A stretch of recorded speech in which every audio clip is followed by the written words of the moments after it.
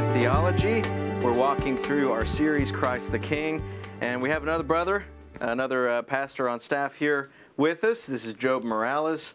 He oversees our children's and families ministry, and it's good to have you on here with us, brother.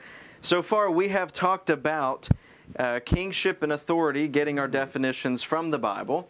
From Genesis 1, that God made man to be his under kings. But man sins, man falls, and we are in need of a divinely anointed one to come from the Lord to fill that office, and which will ultimately be God himself. The Lord Jesus comes and fills that office for us. But last week, we talked about our need for godly leadership, rule and authority, and that you will ultimately have rule and authority. It's part of the fabric of reality that God has built. It's how humans will naturally orient themselves. And the only question is, what kind of authority are you going to have? What kind of king, what kind of leader are you going to have? Because without it, we saw from Judges, everyone did what was right in their own eyes. That's right. That was something that the author of the Judges wanted us to see. One of his authorial comments. So, if we have to have it, what kind of king ought we look for? What kind of king ought we desire? And Pastor Job, that's where you're going to kick us off, right? What kind of king is God going to give his people? Well, he's going to give them a king that's obedient to his word, that follows God, and through Judges, we had, the judges that would judge God, and they'd receive a message and then carry it out. But like you were saying in Samuel, you see that they cried out for a king, and then God gave them a king. And well, from a human perspective, you would want a king that's strong and leads, and not just that, but also the complexion, as you see in Saul. I mean, when he was selected, he stood above everybody else. Head and shoulders. Head and shoulders. That's right. That's correct. Yeah. Yeah. That's what the people wanted. Right. Yeah. Exactly. Now, what God wants and what the people want isn't always the same. That's right. What the people want and what the people need isn't always the same. Yep. And so Saul is then juxtaposed with David. That's right. And in David, there's that statement that the scriptures bring up again a couple times. Right? David is a man of God. David is a man after God's own heart. God's own heart. Yep. Yeah, that's right. And that's kind of the biggest tell there, that when the people go to Samuel and that they demand for a king, they noticed that them being without leadership was a bad thing. They noticed that it got them in this mess, and the indictment that God gives isn't that their want for leadership is bad, but the kind of leadership that they're wanting. Give us a king like all the nations. Right. And that's why God says, they're not rejecting you, Samuel. They're rejecting me as their king. Amen. And so God then gives them David. And how does that transpire, Pastor Tony? Well, as I was just thinking as you're talking there, this void of leadership that was going on during the time of the Judges was not their history. I mean, God had given them Moses, and God had given them Joshua. And so they had strong leadership that was, again, under God and the Mosaic covenant that God made with his people. And now God's getting ready to give them the Davidic covenant. And David as a king is, without question, the zenith of the nation of Israel. And even though we know that David was not a perfect man, he did have a heart for God. We read the Psalms, and we find a man who his heart was continually focused on worshiping God and honoring God. And it's that brings him to the point where, after a period of time when the Philistines have been defeated, the ark has been brought to Jerusalem. Jerusalem has been conquered. David sets up, the palace there in Jerusalem. And during a season of rest in 2 Samuel 7, he says to Nathan the prophet, it's not right that that as the king, here I have this magnificent palace, and God dwells in a tent. God dwells in a tabernacle. Well, this was God's design, the tabernacle. And it's interesting that really it's the incarnational theology that we see, that God is with his people. And God dwelled in a tent when the people were dwelling in tents. And the people were mobile, moving out of the exile and making their way to the promised land. They're a nomadic people. They're living in tents. And what does God do? God lives in a tent. It's a mobile place of worship that's packed up and moved every time that the pillar of fire and the cloud moved. They were constantly then under divine instruction of how to move the tabernacle from place to place. But now they've conquered the land, and God's given them rest, and they've built houses to live in. And David says, it's not right for us to dwell in these nice homes, and God still is in a tent. And God lays it, or it's upon the heart of David to build for the Lord a temple. And it's in this conversation that we have with Nathan the prophet in 2 Samuel. And then Nathan, like any preacher, preachers, he's visiting with someone. They're wealthy, and they want to build something at the house of the Lord. Nathan said, "Go for it." He's all excited. And Nathan said to the king in verse 3, "Go do all that is in your heart, for the Lord is with you." But it happened that night that the word of the Lord came to Nathan, saying, "Go and tell my servant David, thus says the Lord, would you build a house for me to dwell in? For I have not dwelt in a house since the time that I brought out the children of Israel from Egypt, even to this day, but have moved about in a tent and in a tabernacle.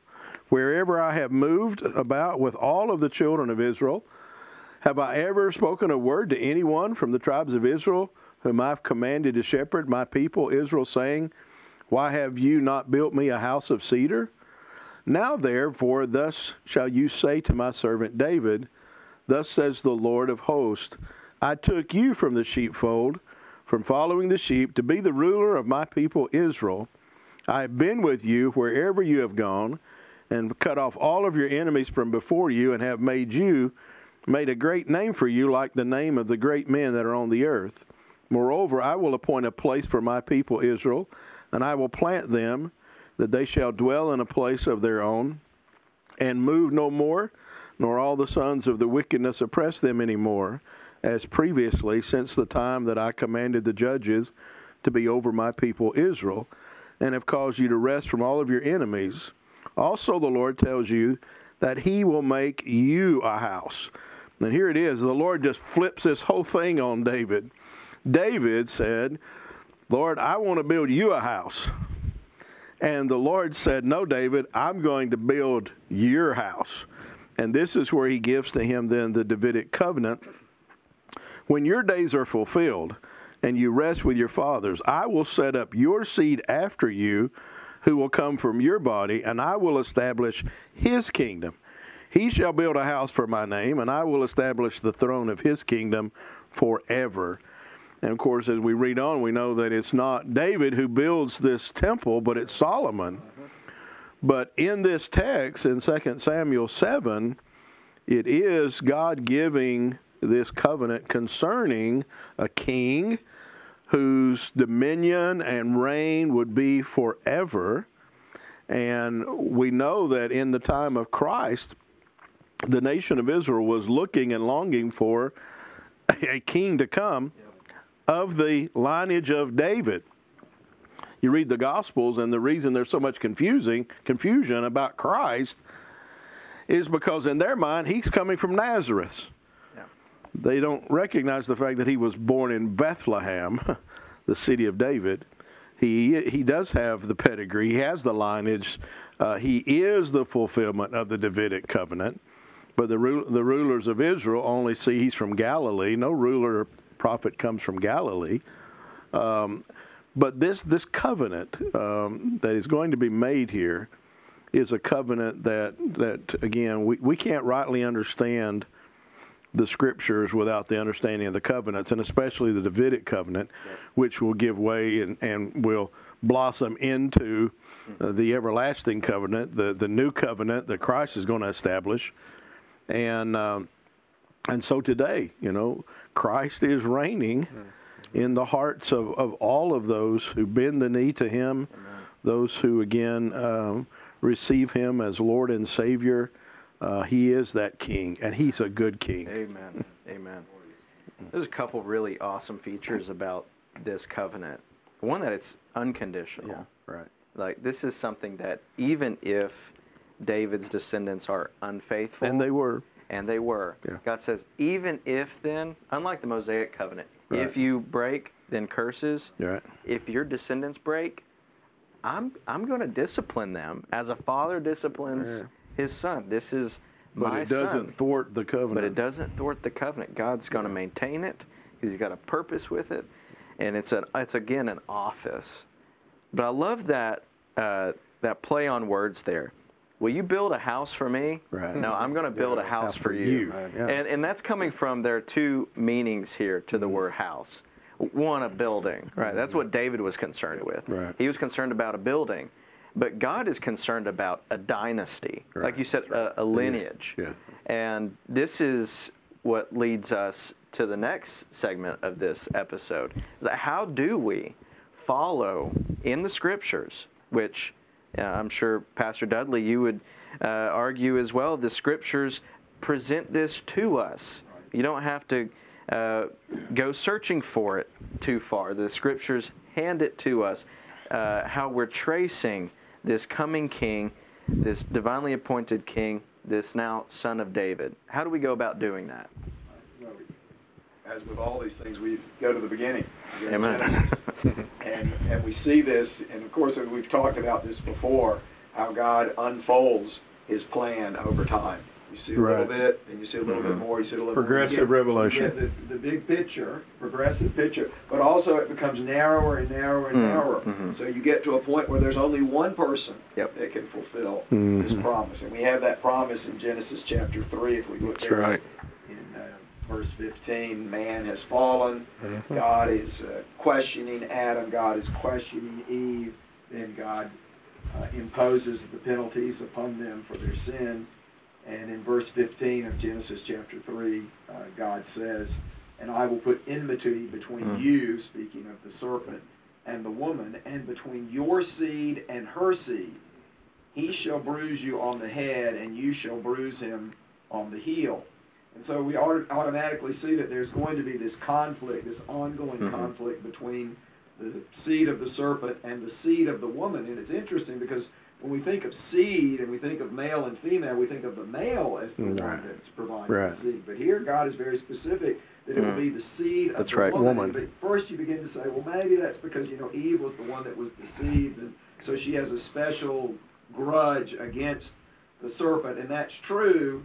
But we really see what God's going to be doing here, and he's giving us a foretaste of the incarnation. That there's going to be one that will be a son of Adam, but will not be in Adam in the sense that he is. Yeah, I think you have the hint of the virgin birth. Absolutely. Yes. Definitely there. Yeah, it is. Yeah.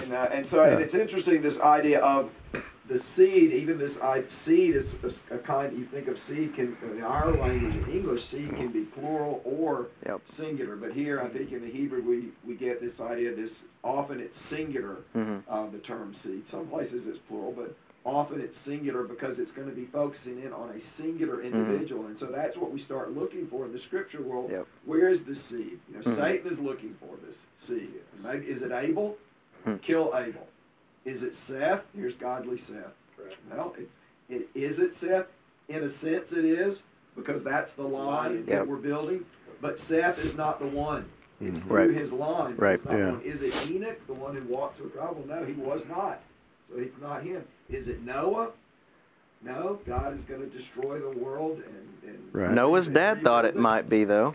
Exactly. Yeah. No, they did think it was. Exactly, you're right. And then we come to this seed really is emphasized in the person of Abraham when we get into Genesis chapter 12. So we flip over there to Genesis chapter 12, and God then is making a promise to Abraham and to his seed.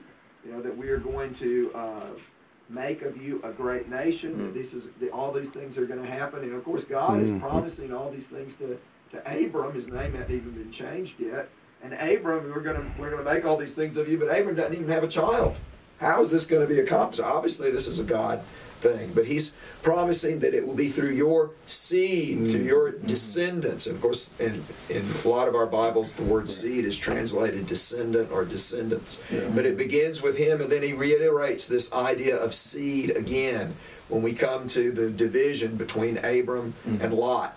And Lot has gone, and he's gone after the good land there in Sodom, and then God makes his promise again. No, it's to your seed that I'm going to give this land, not to Lot's seed, but your seed. Yep.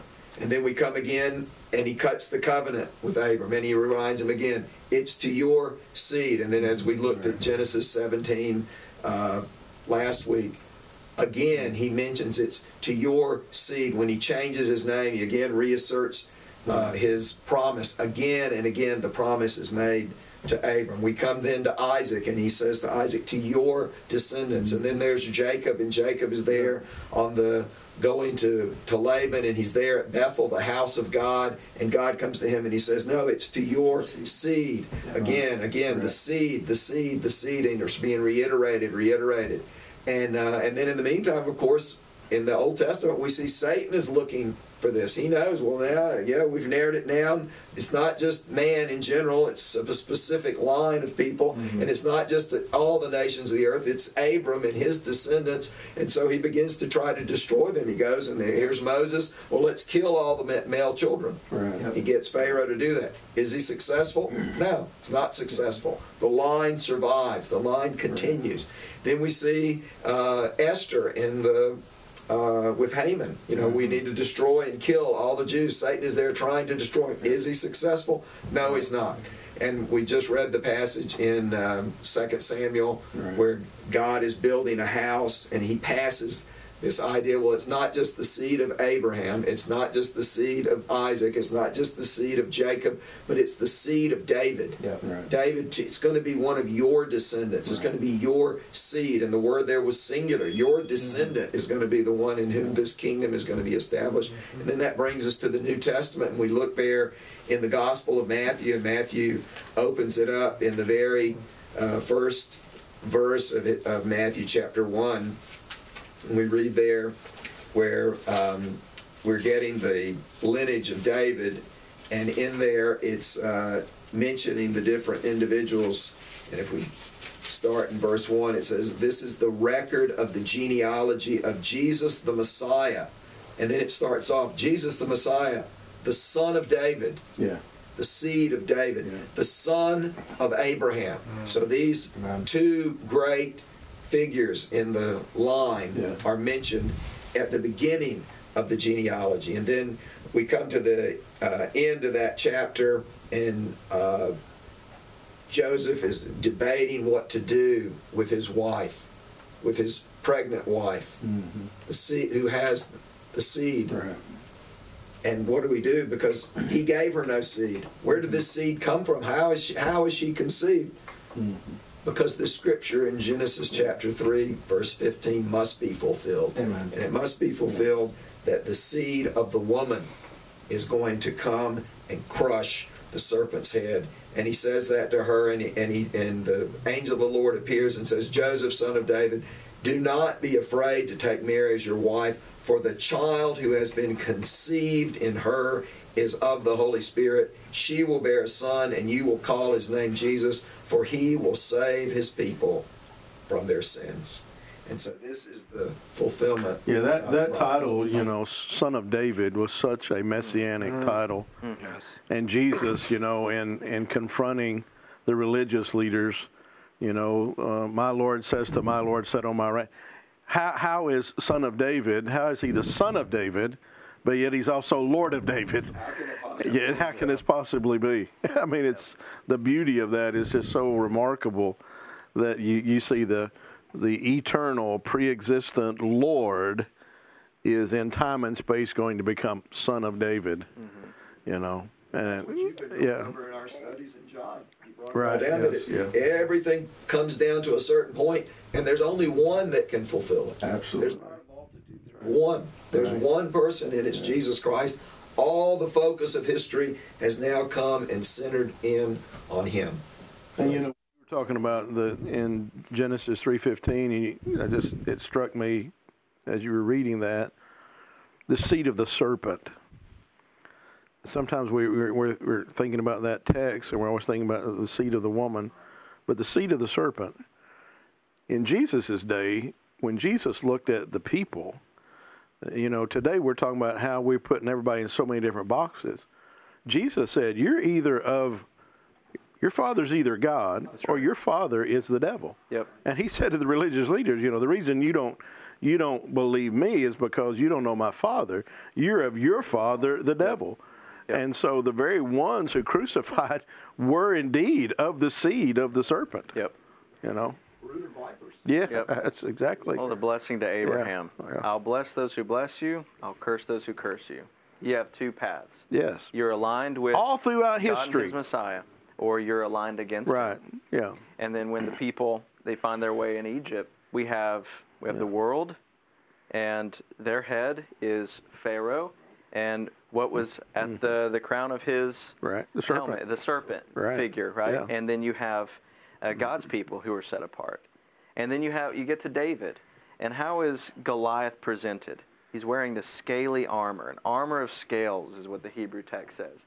You have the serpent against the seed of the woman until it comes to a head. And then we have rest. Mm-hmm. In this At Calvary. episode, we have covered a lot. There's still more to talk about. The Davidic king, some Psalms that you referred to, Psalm 110, Psalm 2, and maybe we'll pick up on some more of those. But this is the podcast for applied theology, after all. And so we want to talk about interpreting the Scriptures. And there's some things in the text that we had that being aware of these features of the Bible will help you do this kind of theology, or biblical theology is what they call it. You find these themes that the Bible presents, and you walk through the plot of the Bible. In the storyline of the Bible, it's according to the 6 covenants that are laid out. And if you are aware of that, you find these themes that the Bible lifts up, and you trace it like the king theme that we're doing through these episodes, and you're following these covenants, God's covenant with Adam, Noah, Abraham, Moses in Israel, David, and then the new covenant in Christ, then you are rightly following the plot line. But there are some things that we wanted to point out as well. Any of you guys want to point out a feature to help our listeners interpret their Bibles well? Well, I wanted to get back to that, TJ, on the kings, how Pastor Tony described the Davidic line, and then you came in with the covenant of not destroying the people. Yeah. And I see how God is so compassionate. And looking at the history of Israel, you see that David came, or Saul, and then David, then Solomon. And then you see the split of Solomon, between the 2 sons, and then you see the split of the 2 kingdoms, right, the north and the south. And looking over that, you see that, and as I was looking and researching, I saw that the lineage of those 2 kings were so evil. But God, having so much compassion, He still was able to work through all that. And I'm reminded in that sense, in Daniel, where, Daniel chapter 2, where Daniel says, I establish kingdoms and I dispose of the kingdoms. Right. And having faith in God that He's going to, fulfill, and He did fulfill it. Yeah. And there's something in the Kings and the Chronicles that I think is very important to help us. Right. And it's the authors telling us how to evaluate what's going on. Yep. The authors of the Chronicles and the books of Kings tell us, is this a king that was like David, or is this a king that was far from God? And they tell us how to evaluate Saul. They tell us, that comment that we mentioned earlier, this period of the judges, everyone did what was right in their own eyes, for they did not have a king. the authors of Scripture are not just simply recording what's happening. They're communicating to us as readers. And they're wanting to tell us this history. And they've got points to make. And so, yes, pay attention to the quotes and the dialogues between people, or when the Lord speaks and they're recording these things. But pay attention to these comments by the authors, which help us realize why the author's telling us this in the first place. Right. Yep. That's something that's always really helped me. Mm-hmm. Well, the thing I believe that's most comforting to me personally as I read the period of the kings and the judges is that, yes, when there was a king on the throne that did that which was right in the sight of the Lord, the blessings of God came and the people prospered. Yep. But then the next king, it says, did that which was evil in the sight of the Lord. But God was sovereign over all of that. That's right. And God's plan wasn't thwarted by any season or any time of any wicked ruler.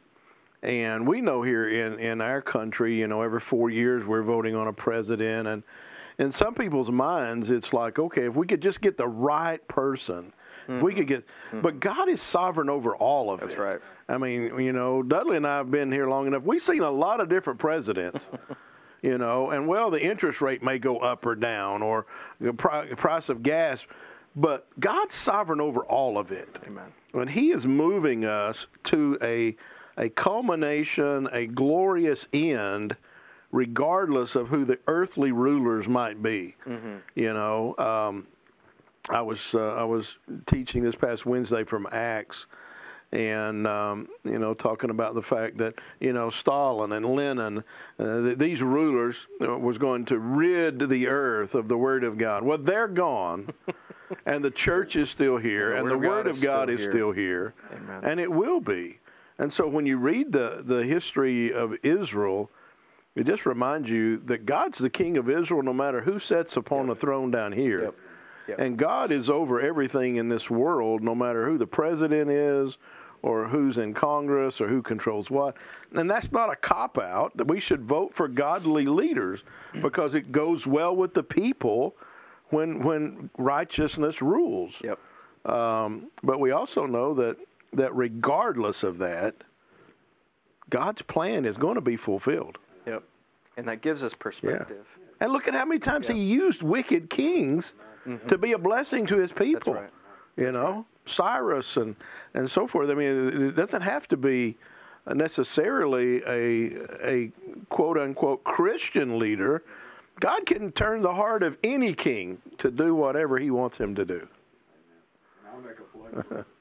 Expository preaching again, which we're having here. Yeah. Because these things are written, as you so aptly pointed out a few weeks ago in the Gospel of John, these things are written so that you may believe. The entire Bible has been written so that we may believe. And I think that's one of the things that we want to keep in mind as a church, that we want to be a biblically literate people, because being familiar with the story builds your faith and encourages you in your walk with the Lord, knowing that, hey, no matter what circumstances come, there could be a famine that sends a family to Moab, but they're going to bring back a Ruth. Right. That's what's going to happen. There could be something, they're going to go into exile, but there's going to come back. Zerubbabel will return. Right. The seed is going to be preserved. The line is going to be there. And we see that again and again and again. This evil empire, Rome. The Jews didn't think Rome was this great, wonderful empire. They hated it. Yeah. They despised it. Right. And yet Rome is going to be used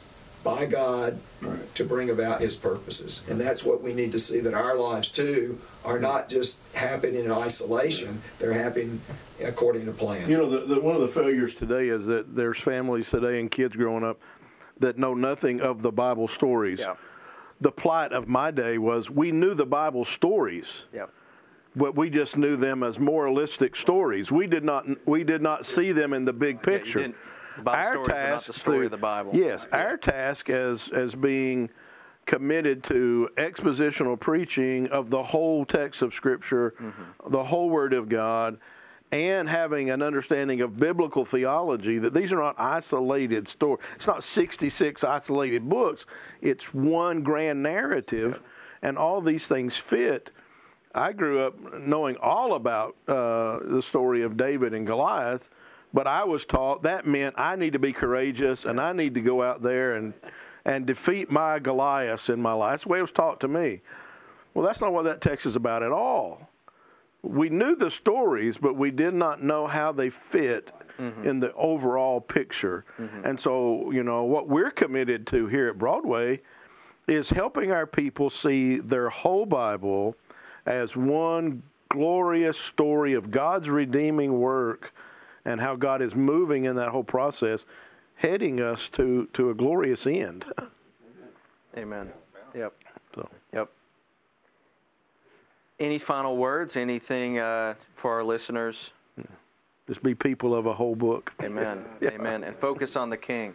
Yeah. If you understand that it's all about this seed of the woman coming into the world, Right. you'll be reading every text, looking Right. for him. Right. You'll be seeing purpose in Yeah. the genealogies. Yeah. You'll be seeing these terms reused like seed Yeah. and Messiah, anointed one. And you'll realize that the authors have a point that they're making. They're pointing us ahead. And then when you get them, when you get Christ, everything comes into focus. Final thing, thinking about the people in Papua New Guinea in the bush, and they're teaching them from creation to the cross. And so they know nothing about the story. They're just walking through it. And as they get part of the way into the Old Testament, they're already thinking, and I can remember Bill Housley saying, they come to him and say, do you think that God might have someone up there that he could send down to rescue us? They already saw it. I mean, we're looking at it through the gospel, through the cross. They had no understanding of that, but they knew our only hope is for God to send somebody down. Amen. So that's great. Amen. Praise the Lord. Well, we hope you've been blessed. I have walking through this portion of the Scriptures. And until next time, God bless you. We look forward to next session. Amen.